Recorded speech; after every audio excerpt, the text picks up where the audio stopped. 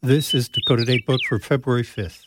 This week in 1906, students and faculty at the University of North Dakota crowded into the armory. They were going to listen to a lecture from famous author and war correspondent Jack London. London was well known for his wildly popular novel Call of the Wild. His book, White Fang, would be published later that year. He had recently worked as a war correspondent during the Russo-Japanese War. He chafed under Japanese censorship rules. True to his heroic and muscular persona, he got arrested 3 times by Japanese authorities and created an international incident. Yet Jack London had not come to the University of North Dakota to talk about wolves, animal rights, or the Japanese threat to Anglo-Saxon supremacy. He had come to UND to talk about a recent trend in politics that was close to his heart: socialism. He was an ardent socialist.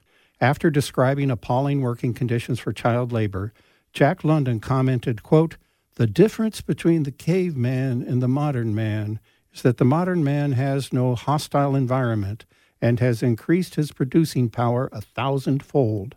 A few thousands today are able to produce as much as the millions produced comparatively few years ago.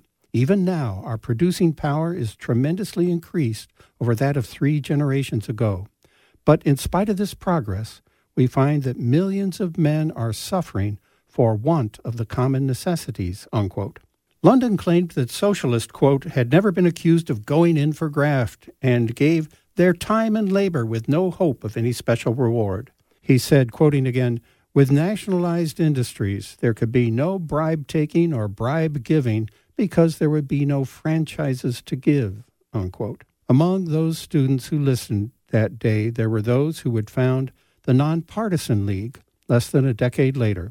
Although the question of whether the NPL was actually socialist may be debatable, it is quite likely that future Governor and U.S. Senator Wild Bill Langer was in that audience. 1906 was a time when socialism was an ideology full of hope, a time when no major country had taken on socialism as its banner.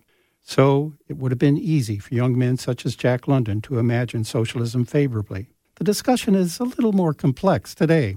Today's Dakota Datebook was written by Andrew Alexis Farvel. I'm Bill Thomas, filling in for Merrill Pepcorn. Dakota Datebook is produced in cooperation with the State Historical Society of North Dakota, with funding from Humanities North Dakota.